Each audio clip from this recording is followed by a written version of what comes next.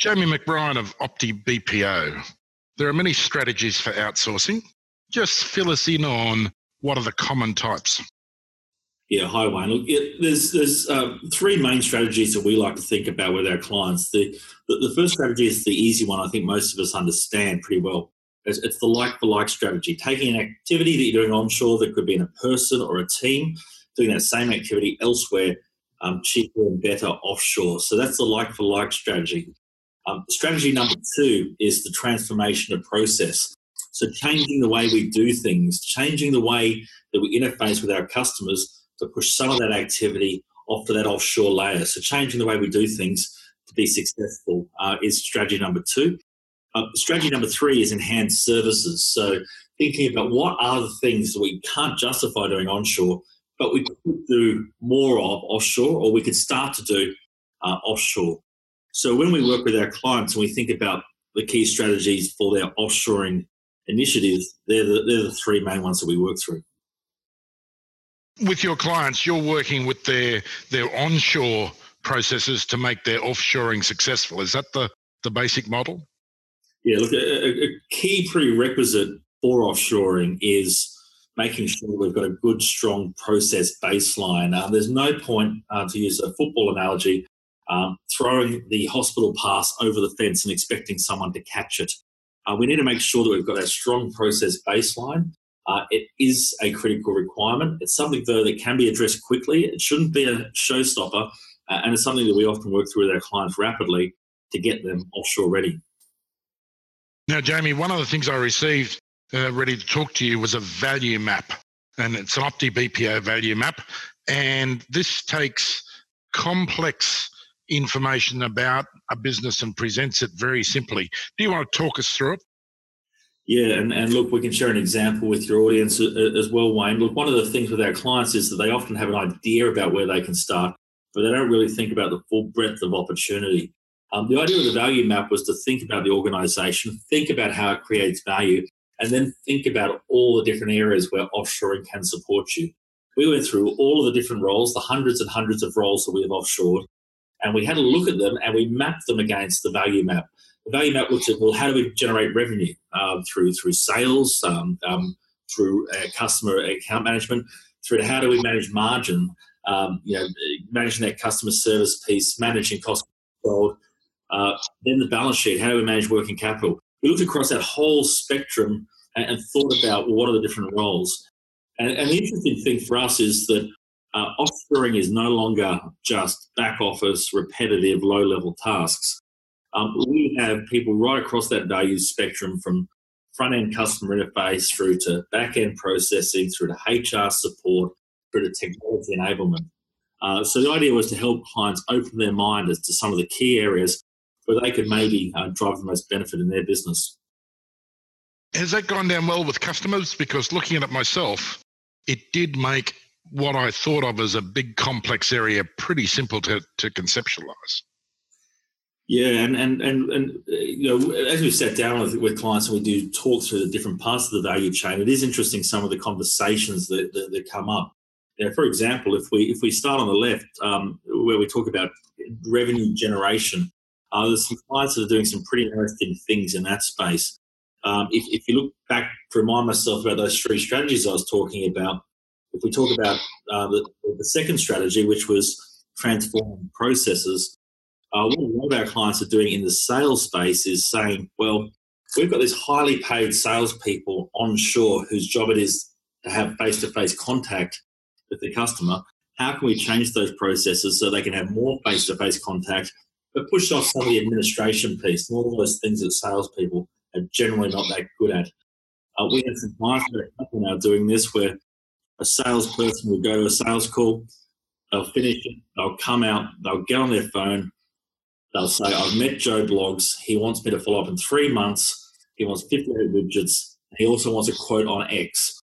He'll send that to his team in the Philippines, he'll transcribe it, put it into the CRM, monitor the follow-ups, and in many cases, even follow-ups.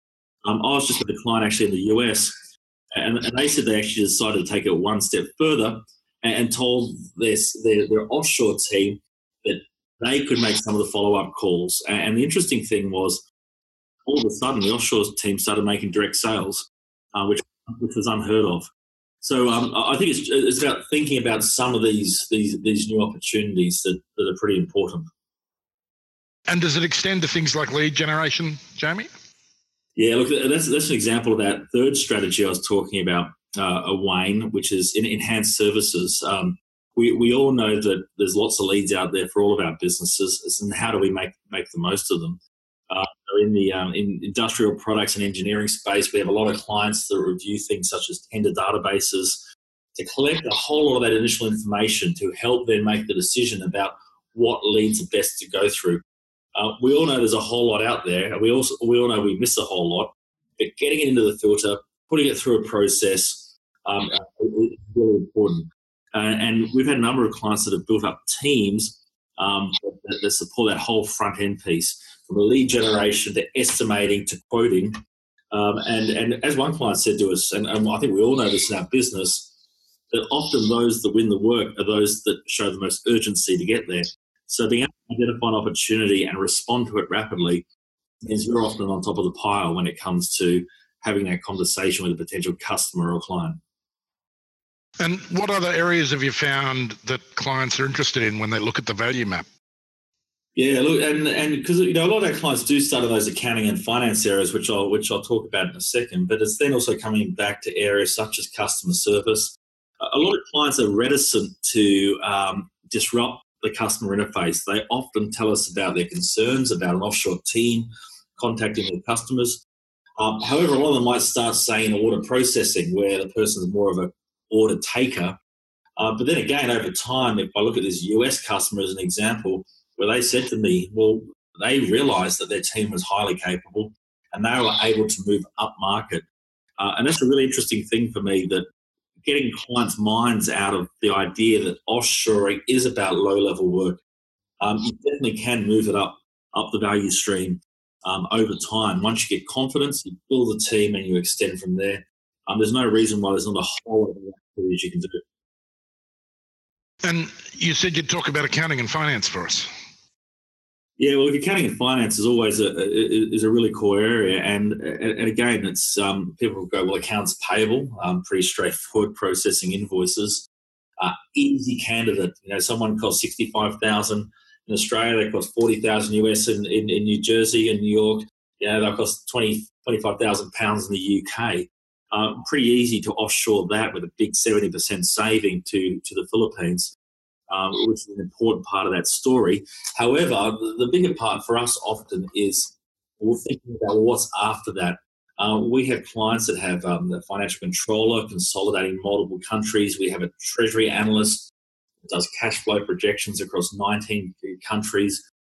These things are definitely moving up market now. It's that the ability to transfer this knowledge work is becoming easier by the month. And the capability is improving as well by the month. So there's a whole lot of these high value activities that traditionally you would have said that's a task, which we're seeing a number of our clients now embrace. Yeah, it's always interesting to me how much can be outsourced. I'm not sure there are many things that you can't actually do remotely if you put your mind to it. Yeah, well, look, even ourselves drinking our own medicine, which is pretty important. Clients ask us how much do we outsource ourselves, and a lot. We did process work, we did procedural development. We've just hired a marketing director. We made the decision a few months ago. We wanted a global head of marketing, and we didn't care where they were located. Whether they were in New York, whether they were in London, whether they were in Sydney. We just wanted the right person for the role. And we wanted a senior person that was strategic and focused on our business, which is professional services. And we thought to ourselves, well, let's try the Philippines. Let's try drink our own medicine. And to be honest, we thought to ourselves, this could be a bit of a struggle. We want someone that's got a senior marketing exposure working for Western businesses. We now have a lady who's joined us, 15 to 20 years experience, having worked only for Western businesses. In professional services, with a resume that's fantastic. It was a little bit of a surprise to ourselves, even though we do this every day. But they're the sort of activities and sort of roles that you can definitely see moving up the stream. There is a huge pool of very highly talented and experienced labour in the Philippines.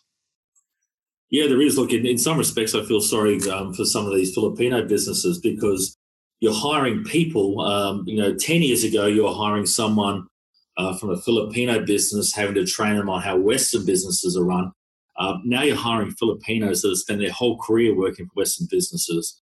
They understand our colloquialisms, which is important when I'm speaking. They understand the way that we operate, and they understand the way that we do things. And so being able to get that experience in caliber is, as I said, been improving vastly over the last couple of years.